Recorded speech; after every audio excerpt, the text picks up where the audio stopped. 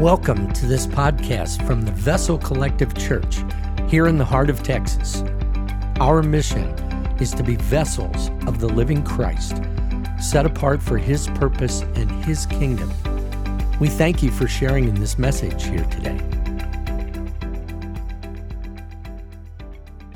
Good morning and welcome to Vessel Collective Church. You guys, this microphone feels like it's a hair on my face, so just bear with me if I end up tugging, at some point, because I'm going to need to get used to it. I am so glad that you guys are here. I have taught before with Jake, and I have taught before to a camera, but this is the first time that I've taught to real people in a very, very long time. So here we go. I'm Shay Toman. I think I said that. I am the Director of Discipleship, and that's a title that's still a little weird for me to say, but what that means is that I give oversight to the children's ministry, the student ministry, and the small groups, and I get to be the one to wrap up this series that we've been doing on discipleship. So we spent the first part of this series really talking about what discipleship is, how does the Bible describe it, and how can we define that? And then we've spent the last few sessions, few weeks, talking about what that looks like in our lives. And so the first week, Jake talked about listening to God's word, how important it is that we are in Scripture, how we are listening to the truth that God has laid apart in the Bible. And then we jumped to Joe, who shared with us what it means to walk through suffering. That could look like our own suffering or the suffering of others, but all of that is used to grow us, that we learn from those situations. And then last week, Jacob talked to us about serving others and how in serving others, we are modeling what that looks like. That is fulfilling to us, but it's also fulfilling to the people that receive that love through our act of service. And today, we're going to finish by talking about relationships, watching good examples in our lives. Now, I want you to know up front that nothing that I say is probably going to be utterly profound or even funny. I am not the humorous one in our household. I tend to be the more logical and practical one. But I hope that you are inspired. I hope that you look at the people in your lives maybe a little bit differently. And I hope that you're challenged to pursue some new relationships. So let's pray, and we're going to dig in. Dear God, I just thank you for this morning. I thank you for the people that are sitting in this room to me because they are my friends. And I get to speak to them this morning about who they are because they are all people that I'm in relationship with. They are important to me. So God, I just pray that you speak through me. Use me as an instrument to just share a message this morning. God, I pray for all of those people listening that they know you're with them and that you have truth to share to them this morning as well. God, we love you, and it is in your name we pray. Amen. Okay, so I am in a season of my life where I am learning. I didn't necessarily feel like the Bible had much for me during other seasons of my life. It was hard to understand, but I find myself in a time where I enjoy looking at Scripture. I am learning, I am digging in. So today might feel at first like a bit of a Sunday school class. We're going to dig in and we're going to hear some Bible stories, and I'm going to try not to just throw a bunch of information at you, an overview, but I feel like in order to look at the relationships in our lives, we have to look at some of the relationships laid out in the Bible. So we all have different types of relationships in our lives, and the first one that is the most obvious is family, right? We all came from somewhere. We all have family that has been in our lives or is hopefully in our lives still. So we're going to look at a relationship in the Bible of relatives. And we're going to start with Mary, the mother of Jesus. And her story is most depicted in the book of Luke. So that's where we're going to start out. Luke chapter 1, we find the origination of Jesus. And that didn't just begin with Mary, but a relative of hers named Elizabeth. And I'm going to pick up in chapter 1, verse 34 through 41. It says, Mary asked the angel, "But how can I have a baby? I am a virgin." The angel replied, "The Holy Spirit will come upon you, and the power of the Most High will overshadow you. So the baby born to you will be holy, and he will be called the Son of God. What's more, your relative Elizabeth has become pregnant in her old age. People used to say she was barren, but she's already in her 6th month, for nothing is impossible with God." Mary responded, "I am the Lord's servant, and I'm willing to accept whatever he wants. May everything you have said come true." And then the angel left. A few days later, Mary hurried to the hill country of Judea, to the town where Zechariah lived. She entered the house and greeted Elizabeth. At the sound of Mary's greeting, Elizabeth's child leapt within her, and Elizabeth was filled with the Holy Spirit. So here we find Mary, and she's just been told this stunning news. And she's choosing to have faith and believe what the angel said is true. But there's no doubt that she's afraid. There's no doubt that she feels a sense of vulnerability because she's not married. She is going to have a baby, but not with her husband, and she's going to have a hard conversation with him as well, which could leave her alone. She finds herself in a place where she needs some support. She needs some encouragement. She needs some help. And she knows that she can go and find that from a relative, Elizabeth. In fact, it feels like the angel's pointing her in that direction. She knows that Elizabeth is married to a priest, but has not been able to have a baby of her own. And yet here is this messenger, this angel who presents with her this revelation. Guess what? Elizabeth, your relative, is also pregnant. And so Mary feels like this is a safe place for her to go. She feels like this relative in her life is the best place for her to find this encouragement and this support. Now, not all of us have relatives in our lives that we feel we can go to. That's really the sad truth. Some of us have relatives maybe that we still have in our lives, but they don't share our faith. Or we have relatives that we don't talk to very often, that it's not as easy to contact. But maybe we don't have relatives in our life that we feel like we can reach out to at all. So God gives us another type of relationship. Friends. We all have friends in our life.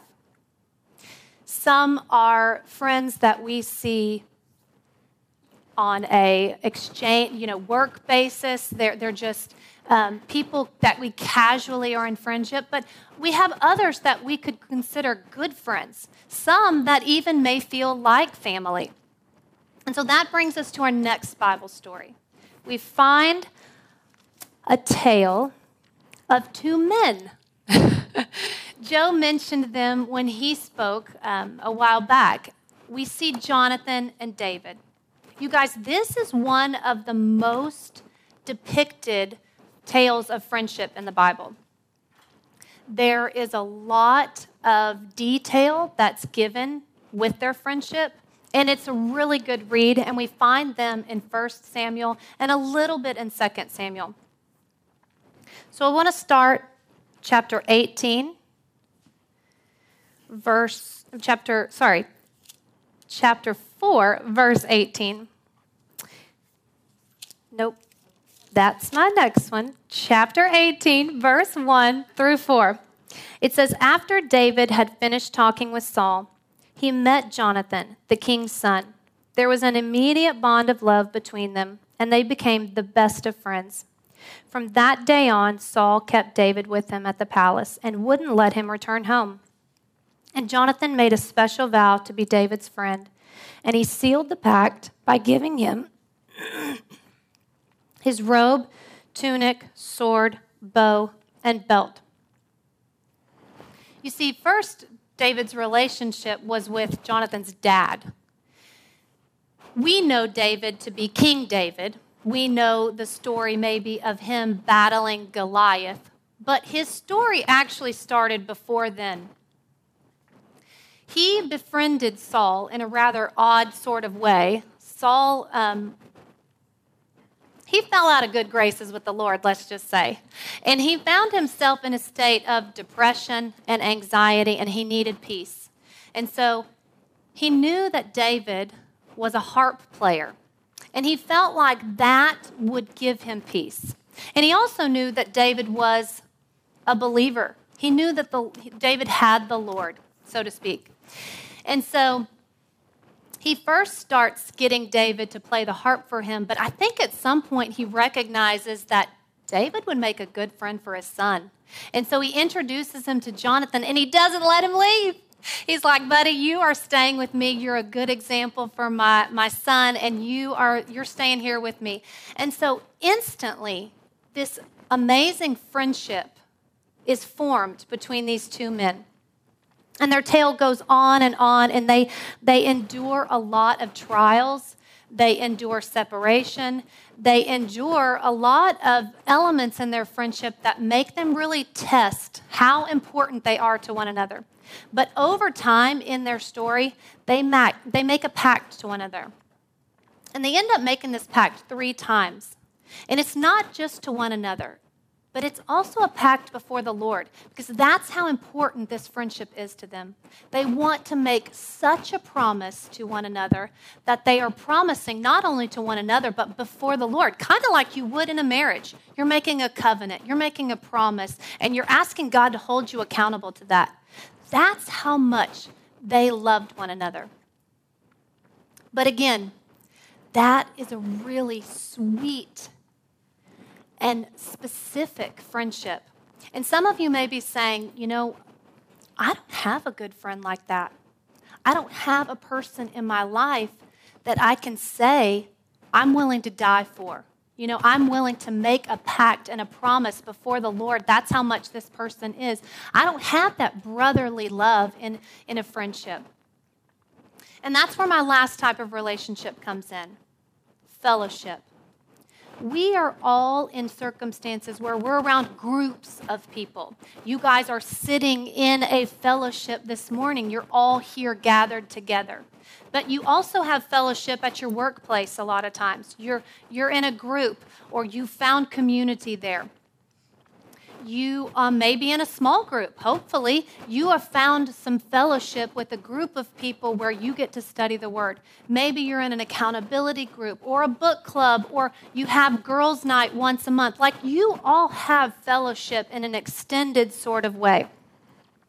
And the best example of this is by far Jesus and his relationship with the disciples. So I'm going to be in Matthew. This is recorded all over the Gospels, but I wanted to land in Matthew this morning. So Matthew chapter 4, verse 18 through 22 says, "One day, as Jesus was walking along the shore beside the Sea of Galilee, he saw 2 brothers, Simon, also called Peter, and Andrew, fishing with a net. They were commercial fishermen. Jesus called out to them, 'Come, be my disciples, and I will show you how to fish for people.' And they left their nets at once and went with them. A little further up the shore, he saw 2 other brothers, James and John, sitting in a boat with their father Zebedee, mending their nets. And he called them to come too. They immediately followed him, leaving the boat and their father behind." So I picked this scripture because I wanted you to see that these were just ordinary men. And they were doing ordinary jobs.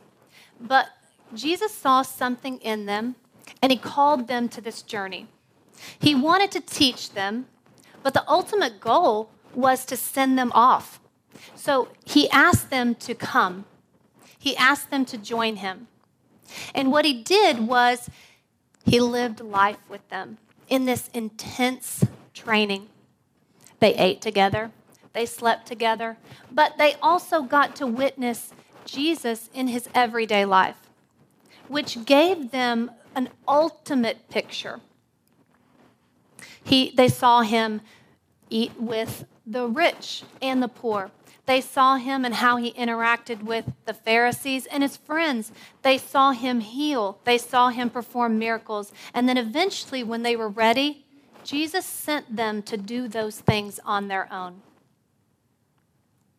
Now, if we know all three of those tales and all types of those relationships, let's now look at our own lives. There are some things that all of these stories have in common. And that's where we're going to unpack these stories a little bit further. What do these relationships have in common? Well, number one, they're all Christ-centered. All of them.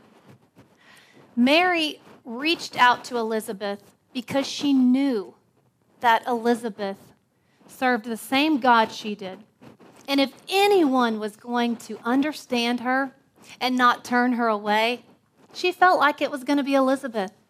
She felt like she could go and tell her this crazy story. You know, this angel appeared to me and told me that I'm going to have the Savior of the world. I mean, to other people, that's nuts. She would be laughed at. They would think she was crazy. But she knew that Elizabeth might understand that because Elizabeth had this belief in the Lord, that it would be a safe place for her to go. David and Jonathan, I told you, their relationship started because David had the Lord. Saul saw that this was potential for his son. He saw that David would be a person that might be a good influence for his son. I mean, I do that. Dustin and his family moved into our neighborhood, and Thatcher was in Keller's class, and I said, ooh, that's good. That's good. I want to foster that relationship. That is a good example for my son, and I want that for his life. And so we see in 1 Samuel 23:16, Jonathan went to David and encouraged him to stay strong in his faith to the Lord. So they eventually had a mutual relationship where David was not just imparting his belief in the Lord, but Jonathan was encouraging him as well. And we saw that again as they continued to make a covenant to the Lord. Jesus and his disciples, they all had one common goal. That was to do the work of God.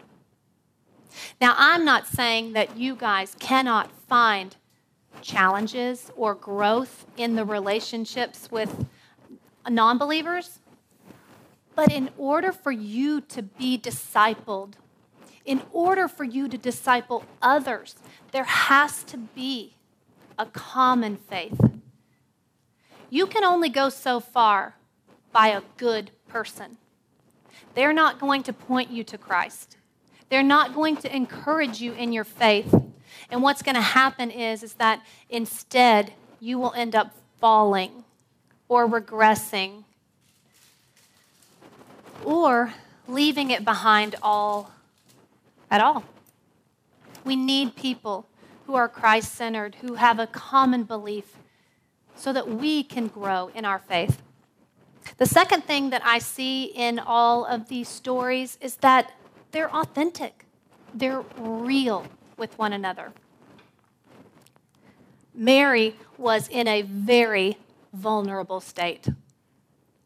She realized that she had a predicament in front of her, and she goes to Elizabeth prepared to tell her this tale. You know, she's prepared to say all the things that she knows sound crazy to other people. Now, her hope is that Elizabeth is going to embrace her, but she doesn't know that for sure. She's hoping but also preparing herself to go through the motions of sharing this vivid tale with her. And when she enters in, she's immediately relieved to find out that Elizabeth already knows. And now they can be joyful together. So joyful, in fact, that Mary feels comfortable to sing a song of praise. Like for some people, that's really hard. You have to feel vulnerable to do that, right? Their relationship was real.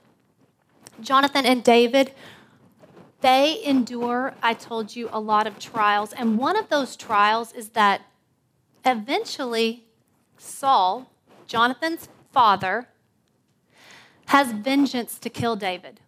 I mean, talk about a wedge in your friendship, like, hey, I hate you and I'm coming after you.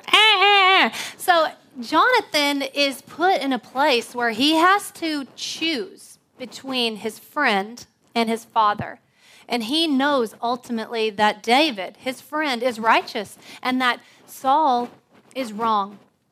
And so he has to choose his friend over his father. And that puts him in a place where he's constantly protecting David. He's constantly afraid, not only for David's life, but his own. And we see in 1 Samuel 20:41, then David bowed to Jonathan with his face to the ground.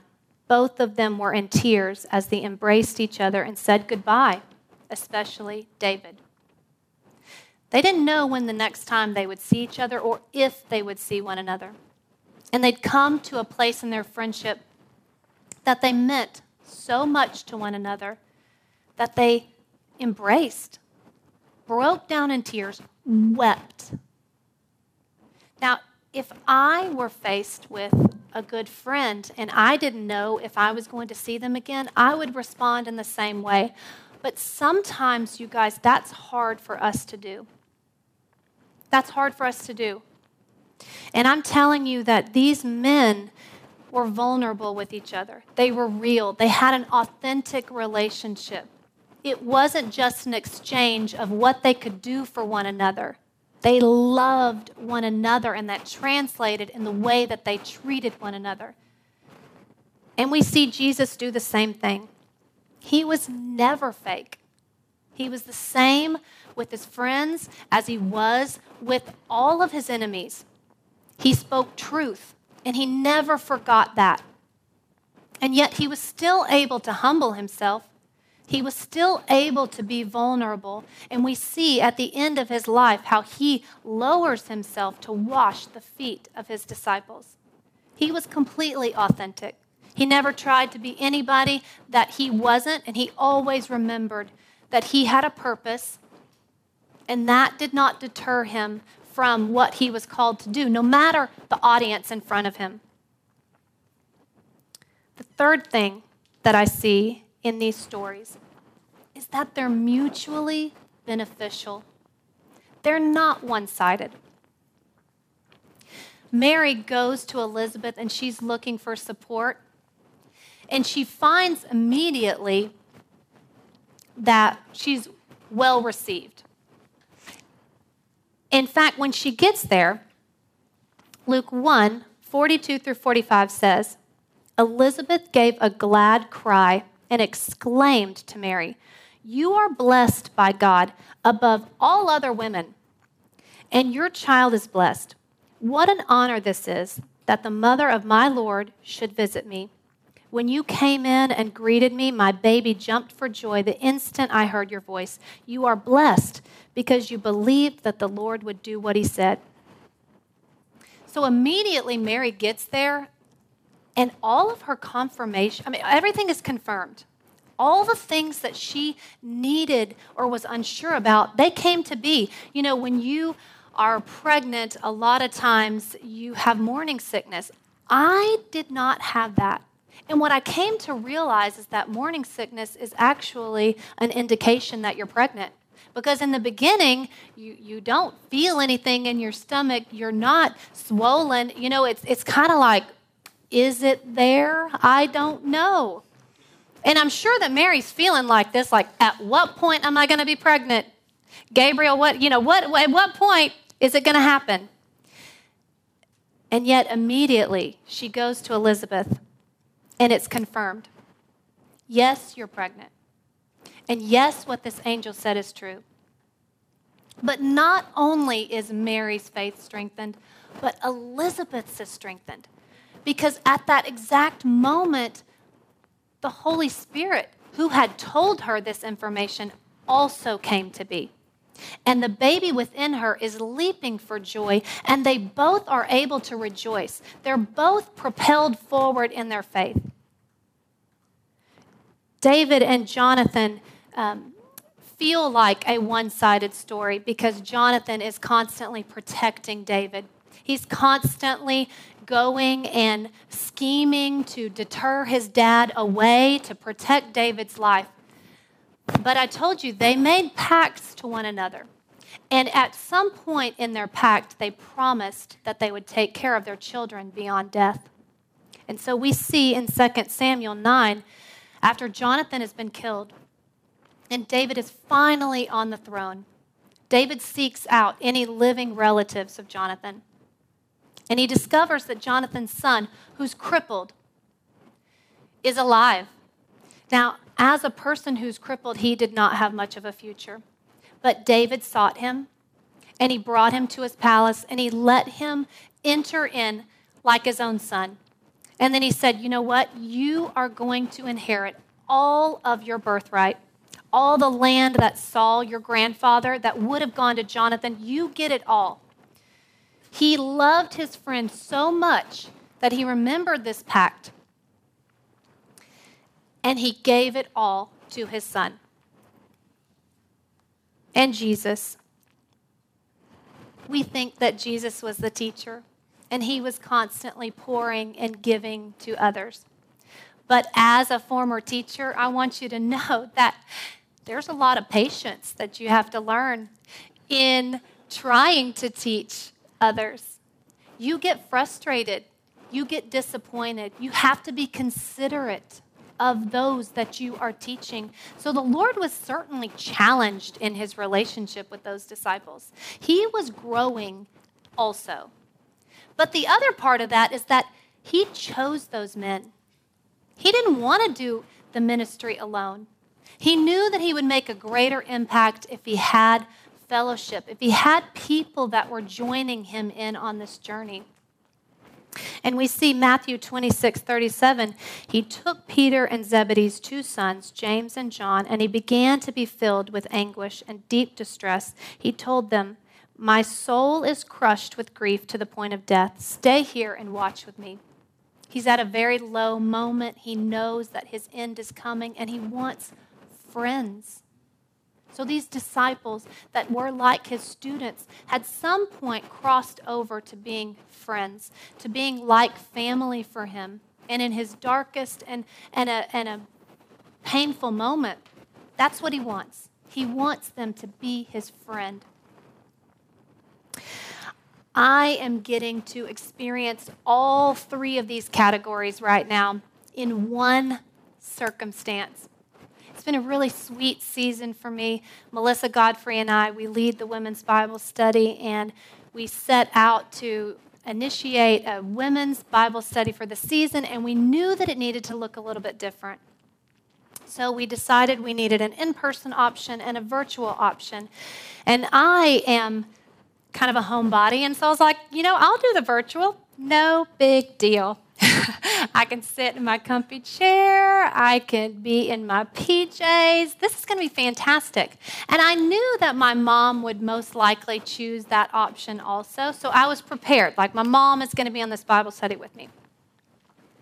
But then at some point, as we got started, my sister realized that there was no fellowship for her where she lives. And her church wasn't doing anything, and she really felt alone. She needed encouragement and support. And she also discovered that despite being in Hawaii and having a significant time difference, that it was nap time for her children.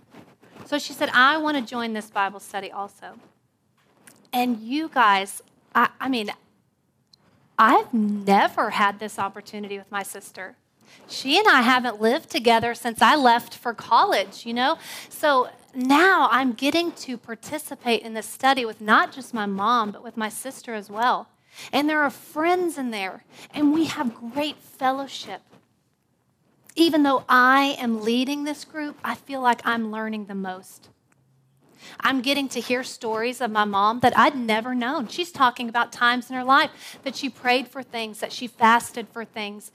I'm hearing my sister heartfelt, sharing woes and concerns and the prayers in her life.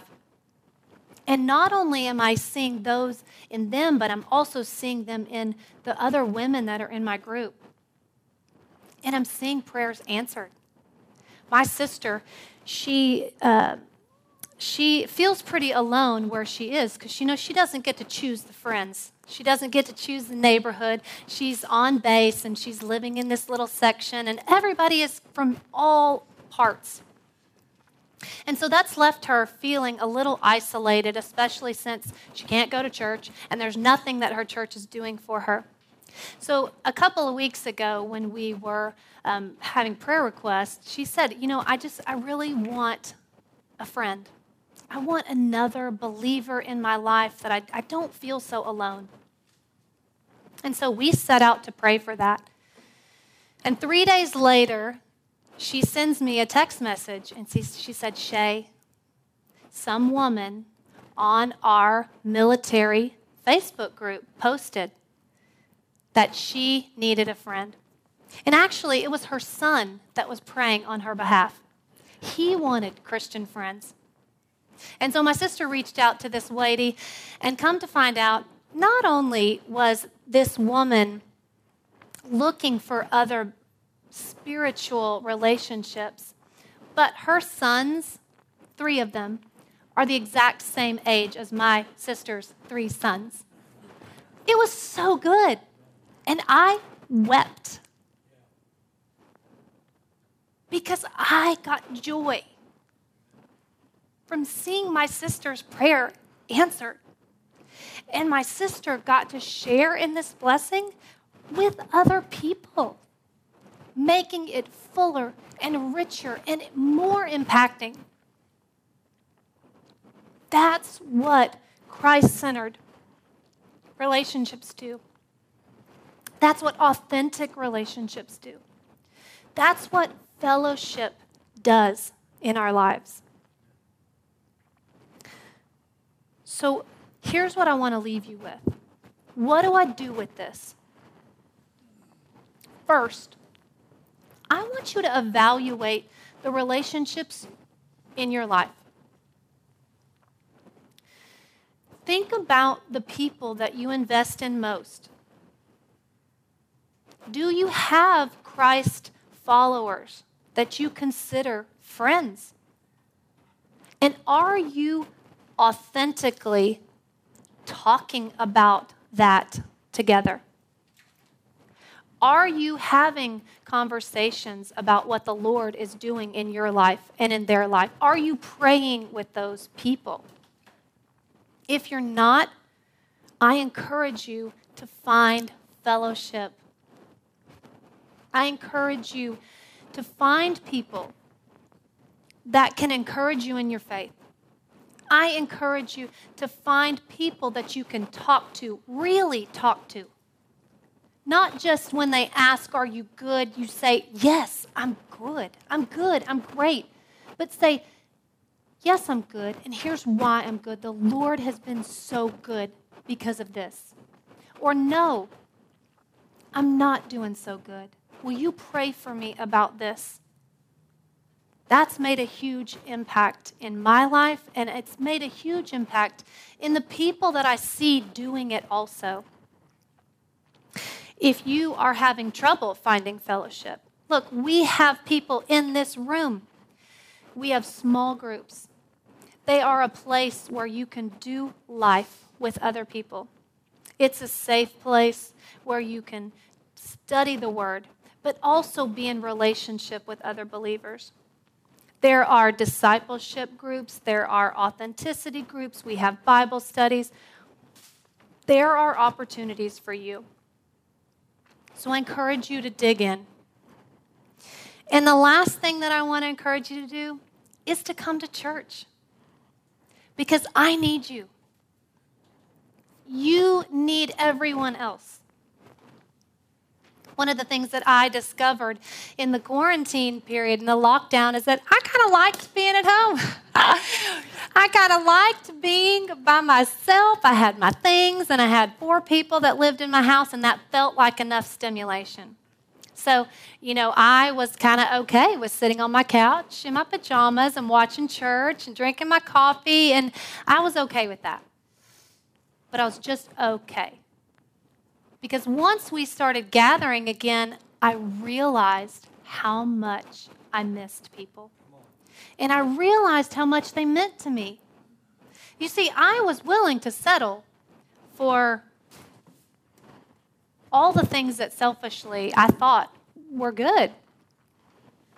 But it wasn't until they were taken away that I recognized how much I needed people in my life. And for some of you, that's not possible. And I understand that. But there is a community of people that are participating online. And if that's you, then keep doing it. But don't just tune in. Engage. Because those people are alone. And they need to hear your voice. They need to hear your perspective. And the way to do that is by typing in. And I know that that's not the same, but it is something. It is a way for us to connect with one another. And it starts with somebody taking that first step. We're moving to the gym, like Jake said, so that we can provide a place where you are comfortable, where you feel safe, where we can spread out. So keep coming to church. Keep coming, because we need one another. And if you are a person who is at home, tune in. But don't just tune in, talk to one another. Form community in whatever way you can online. I want to pray for you guys, because I want to pray for the relationships in your life, and I want to pray for the relationships that you might be thinking about right now and the relationships to come. So I want everybody to stand up.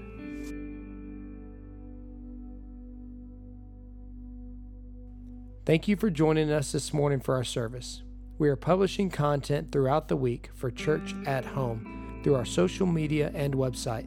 For more information, visit www.vessel.church.